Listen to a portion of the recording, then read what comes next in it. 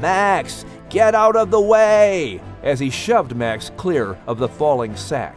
But the sack landed squarely on the end of Charlie's tail. "Charlie, are you all right?" Max yelled as he pushed against the sack. It was too heavy and wouldn't budge. "Ah, Max, help me." Welcome to the Epic Order of the Seven, the podcast, with your hosts, Max and Liz. This podcast is brought to you by Playful World Ministries. Max, Liz, and all the characters and adventures of the Epic Order of the Seven were created by and written by Jenny L. Cody. On today's episode, we'll hear Chapter 50 from the Ark, the Reed, and the Fire Cloud. And later in the podcast, we'll check in with the creator of this incredible story. And I mean the parts of the story that the maker himself didn't create. I mean, he is the ultimate creator, and so that... Need a little bit of help there, lad? Isn't it obvious? Sure. So, here's your hosts, Max and Liz. Bonjour, mes amis. And what Monsieur Announcer was trying to say is that Miss Jenny Cody created our story around the original story created by the maker himself. Aye, the maker himself created everything around us then. And he gave Noah instructions on how to build the ark and such. But that were way back in the first book of the Bible, Genesis. But the whole story the maker tells in Genesis is only but a few chapters. So he gave us little creators to imitate him and to create music and art. And machines and buildings and medicine and such. Oui, and, of course, stories. And Miss Jenny is quite his little creator, no? Aye, I'll say. And so a little bit later, we'll visit Jenny's corner, and we'll find out something specific about today's chapter. Something very special to the whole book, as a matter of fact. I can't wait for that. But first, we've got a wee chapter to bring you. And Liz, you say you have something to get things started today? Oui, okay. Hit it, monsieur. What? Oh, no, not again. Time for our daily aerobics. No. Okay, are we ready? No, we're not ready. 5, 6, 7, 8. Here we go. I don't want and to push and back and push and back. Aye. Now side to side. What? Side to side? To the right. Now 3, wait. 4 to the left. Make 2, up your 3, mind 4. then. Now back. 2, 3, 4 and front. I 2, don't like 3, this. 4 and slide to slide. the I right, don't slide, to the left, and pick up those feet. I am. And pick up those arms. I And we're don't have stretching arms. and stretching and shimmy, shimmy, shake. And shimmy, All shimmy, right, shake. that's enough and of that shimmy. Liz, I'm a Scotty dog. And as a Scotty dog, I don't shimmy, shimmy, shake. Oh, what do you do? Well, the closest we come to that then is wagging our wee little tails then. Well, I suppose you could lead this better then? Aye. Step aside, lass. Maestro? 1, 2, 3, jump up. On your hind legs. Now dance around, just dance around. Now pull on the sock. Pull on the sock and shake your head. Shake your head. Now fetch. Fetch the ball. Go get it, boy. Atta boy. Now bring it back. Bring Stop it back. the music. Bring it back. I am a kitty. We do not fetch the ball. Hey, here's a thought. Why don't I get into the chapter now? And why don't you let the flamingos run things, okay? Fine, monsieur. Aye. All right then. Ready? 5, 6, 7, 8, and open the book. Find your page. Keep flipping. Find your page. Now read. Read it out loud. The Ark, the Reed, and the Fire Cloud. Chapter 50. Flamingo Aerobics and Falling Objects. Liz awoke, stretched out long, and nudged Al with her head. Wake up, dear Albert. It is time for exercise, no? Al replied with his eyes closed. I can't wait. He rolled over in his hammock and snored. Liz tried to rock him awake by nudging him again and again with her head. Nothing. Liz finally gave a huge push, and Al fell out of his hammock. He shook his head, yawned, and scratched his backside. Okay, me love. I am awake then. Bonjour, everyone up. It's time to join the flamingos for exercise. Liz called as she left the stall and wandered down the corridor. Her happy voice trailed down the stalls, encouraging the other animals to join in. Normando and Leia stood in the corridor, warming up and stretching their legs. Tippin the toucan, Rudy, and Rosie sat on the railing next to them. Bonjour, mes amis. I have looked forward to your class this morning. The birds talked it up throughout the ark last night, so I hope we get many animals to participate. Liz said, looking around at the stalls as the animals began to stir. Okay, I'll be ready, Leia said to Normando. Let's shake our bamboo cord and get going. Tippin, go tell them monkeys it's time. And your hummingbirds, go get them songbirds. Monkeys? Songbirds? Liz asked.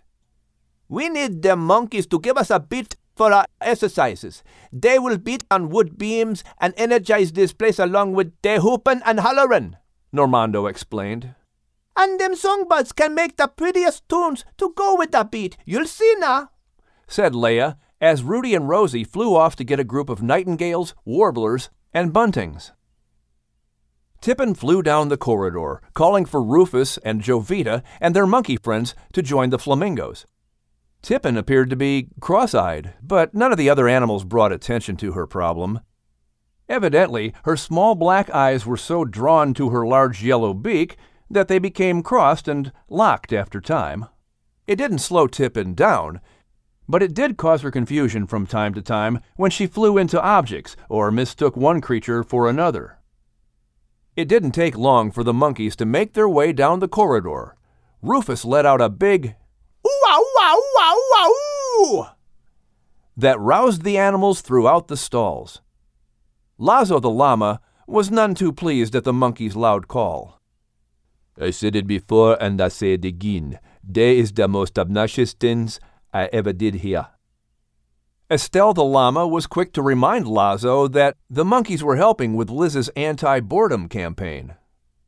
You should be grateful for their help. Lighten up, llama. Enjoy yourself now. She gave Lazo a grin that made the grumpy llama smile. Rufus, Jovita, and a group of chimpanzees and orangutans started banging on anything they found: wood beams, railings, water jars, the floor. The songbirds landed on the railing next to them, listening to the rhythm before piping in with an upbeat melody. The steady rhythmic music got Leia to bounce her head to the beat. She and Normando stood in the center of the corridor as she called to the animals. Good morning to all ya. It's time for flamingo aerobics. Everyone get up and let's start stretching. Come on now, stretch with us. You can do it. Normando and Leia moved in perfect unison, slowly stretching their wings up in the air one by one. If you have a wing, an arm, or a leg, stretch it high to the sky. Duke, you just stretched that trunk now, Normando said when he saw Duke the elephant looking confused as he tried to lift his leg. Duke lifted high his trunk, stretching it to reach the ceiling beam in his stall. His wife followed right along. Hey, this actually feels good, the large elephant exclaimed with a grin. Now roll your head around to get the neck loose, Leia continued. The monkeys were having a ball, beating their drums, and they rolled their heads right along with their instructors. The birds sang at the top of their lungs, and energy buzzed throughout the corridor. Liz walked along the stalls, watching to see which animals were joining in. Murray and Myra the moose, Mel and Ethel the bears, and Bogart and Bev the beavers all moved together in the front of their stall. Rodney and Hazel the skunks stayed behind them, moving, but careful not to fire. Okay, now we're going to take it down the road. Pick them legs up. Right, left, right, left. You can do it. Good. That's the way, encouraged Leia as she moved her legs up and down like squashing the slimy mud in the pond. As Duke lifted his heavy legs up and down, the ark moved slightly under his shifting weight. Liz laughed to herself, meanwhile calculating how much movement the two elephants could make on the ark. She figured no harm would come and decided not to worry with it. Iggy and Zula the zebras were into the rhythm, moving their striped bodies back and forth in time with the beat. Jafaru and Sasha the lions marched in place, while Jafaru swished his tail in tempo. He liked the beat. Upendo the giraffe told Chipo, I don't think my neck will stretch any farther. Hippos, rhinos, tigers, penguins, antelopes, rats, ducks, ostriches, hyenas, creatures of all kinds were enjoying this movement. Even the bugs were getting into it. The lightning bugs flashed their tails on and off with the music. Liz looked up and her smile grew widest when she saw the least likely creature there, exercising. Al shook his belly back and forth and put his front paws into the air. Max and Kate stood by Al, moving and twirling as they followed the flamingos. Oh, Albert, it's wonderful to see you enjoying the exercise, Liz said as she joined Al and the others. I'm a bit surprised myself, lass. All that eating I keep doing is catching up with me. I could stand to lose a few pounds.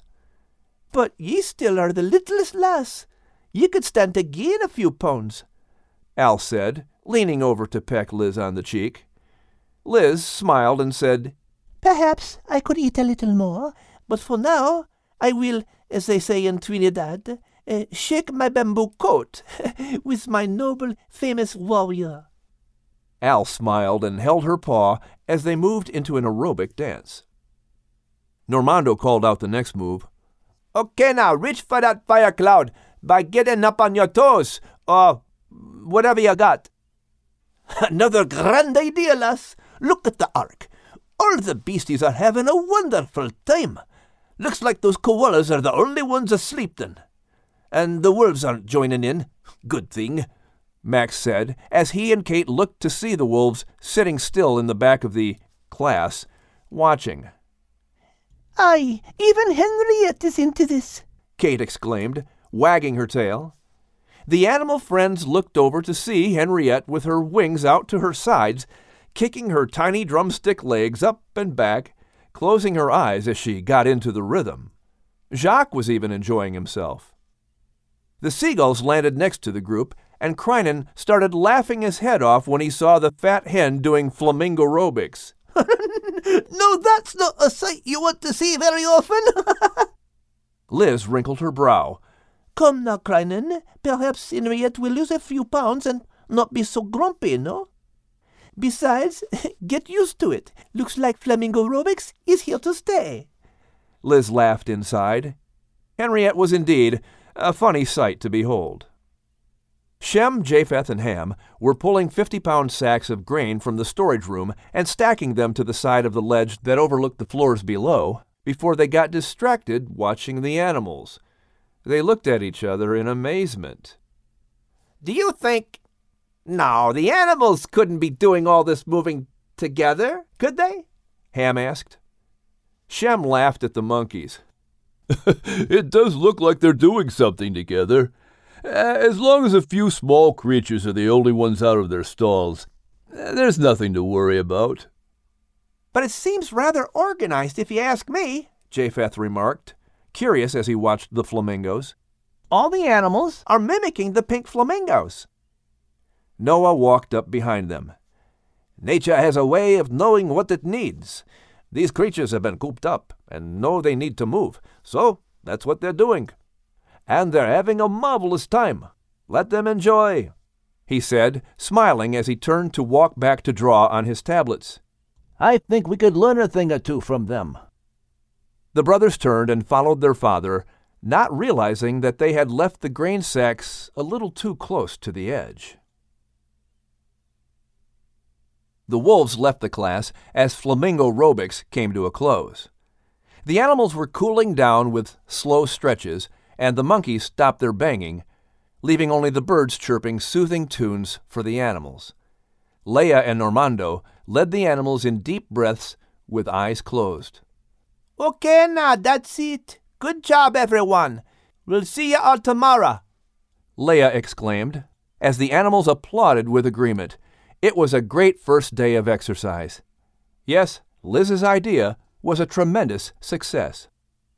Energized, Max thought he would go see Shem to see how he was doing. He tried to check in on this human from time to time, giving him comfort and just being a friend. He picked up his reed and was passing the wading pool when he saw the ripple on the water and paused. Charlie appeared. "Did you enjoy your workout?" he asked. Max dropped the reed at his feet. "Aye, 'twas a good stretch it were. And did you join in then?"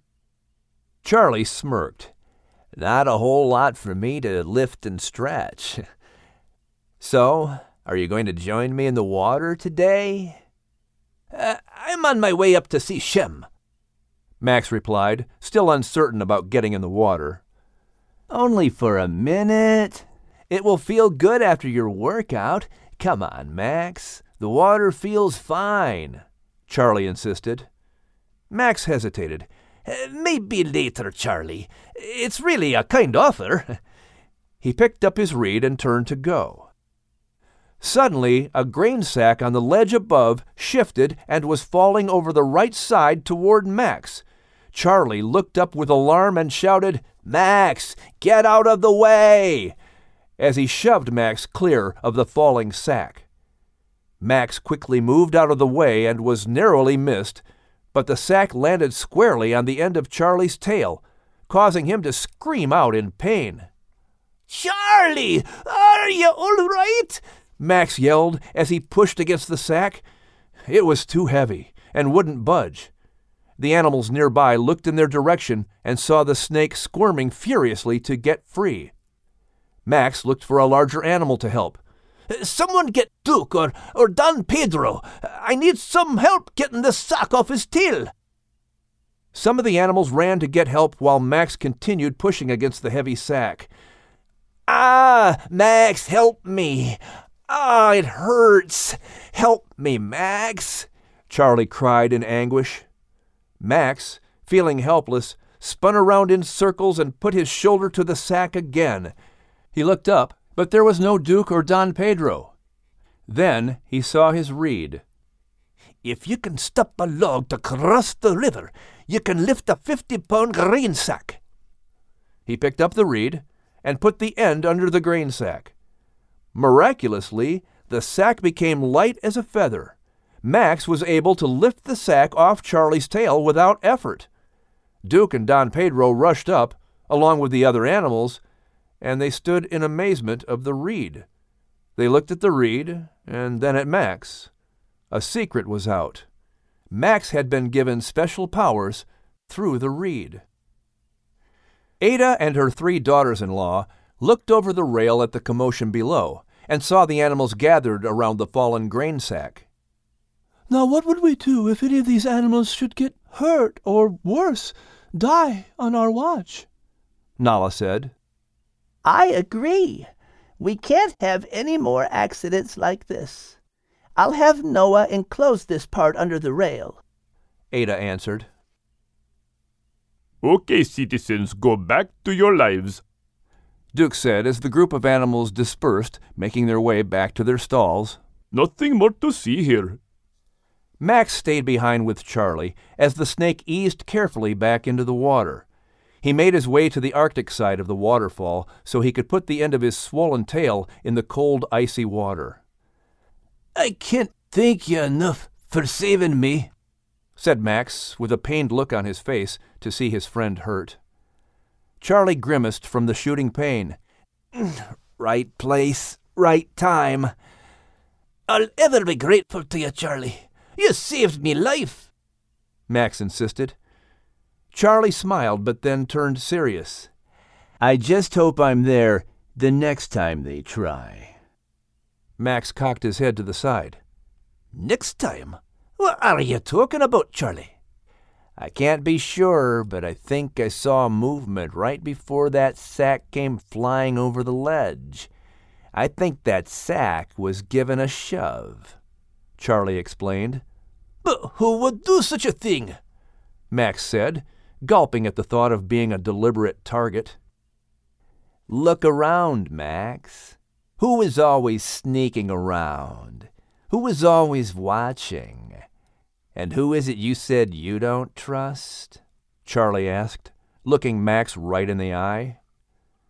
Max's spine stiffened. His thoughts didn't need to drift very far. The wolves had it in for him, that much he knew.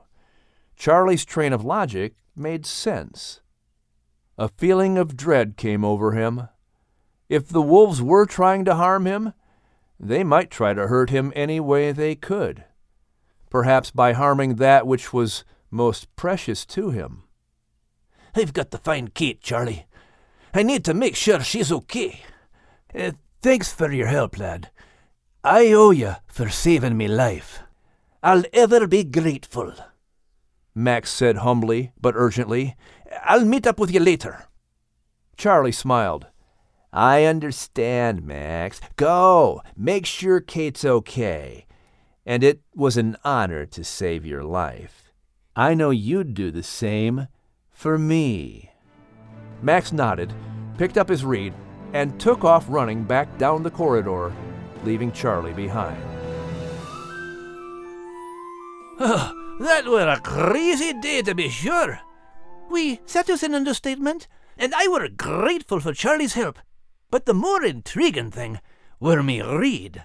That reed is something special, and will continue to play a special role as our story continues, no? Well, see, reeds were pretty common sight where I grew up in Scotland, as we learned way back in the beginning of our journey, right? But how this became a special reed, well, that goes back to our story creator again, Miss Jenny Cote. So, in today's visit to Jenny's Corner, we will find out all about the reed. Hello, Miss Jenny. Liz, what's on your brilliant mind today? We want to hear all about the reed. How did you come up with that, and why did you make it special and even magical?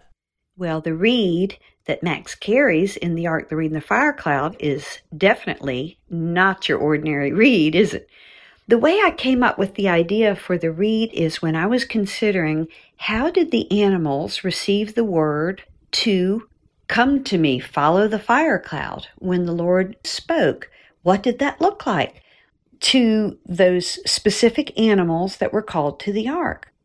And as I was contemplating Max, the real Max, he would pick up reeds and sticks at the river all the time. And of course, so naturally he inspired that because I would see them in his mouth. But then it grew more to embodying how the Lord speaks through the Holy Spirit, right? And so the reed actually became symbolic of the Holy Spirit calling Max. And so not only is it a communicator, there is power in the Holy Spirit. So Max is able to do things like move the log, in the flowing stream when he's trying to get across in Scotland, to moving the seed sack to help Charlie, to other great things that are coming. And so the reed is a very physical manifestation of the Holy Spirit in the Ark, the Reed, and the Fire Cloud. And I've already told you about the fire cloud represents God, right? And so you can imagine, what could the ark represent? Well, I'll talk about that later. Oh, that is teasing, Miss Jenny. Aye, but now you know the story of me famous reed. And the reed story continues as we continue to read it in our next episode. Right, Monsieur Announcer? I read you, Liz. I read you loud and clear. Well, as the narrator, that is your job. Aye, so tell us what you intend to read. Loud and clear. Next time, then.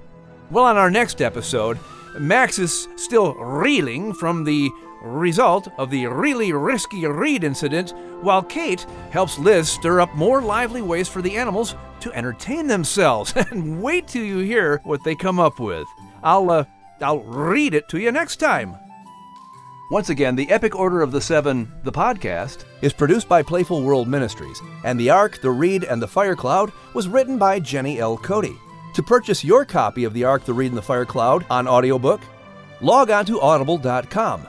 And for all the amazing books by Jenny L. Cote, the entire collection of the Epic Order of the Seven, log on to Jenny's website, www.epicorderoftheseven.com.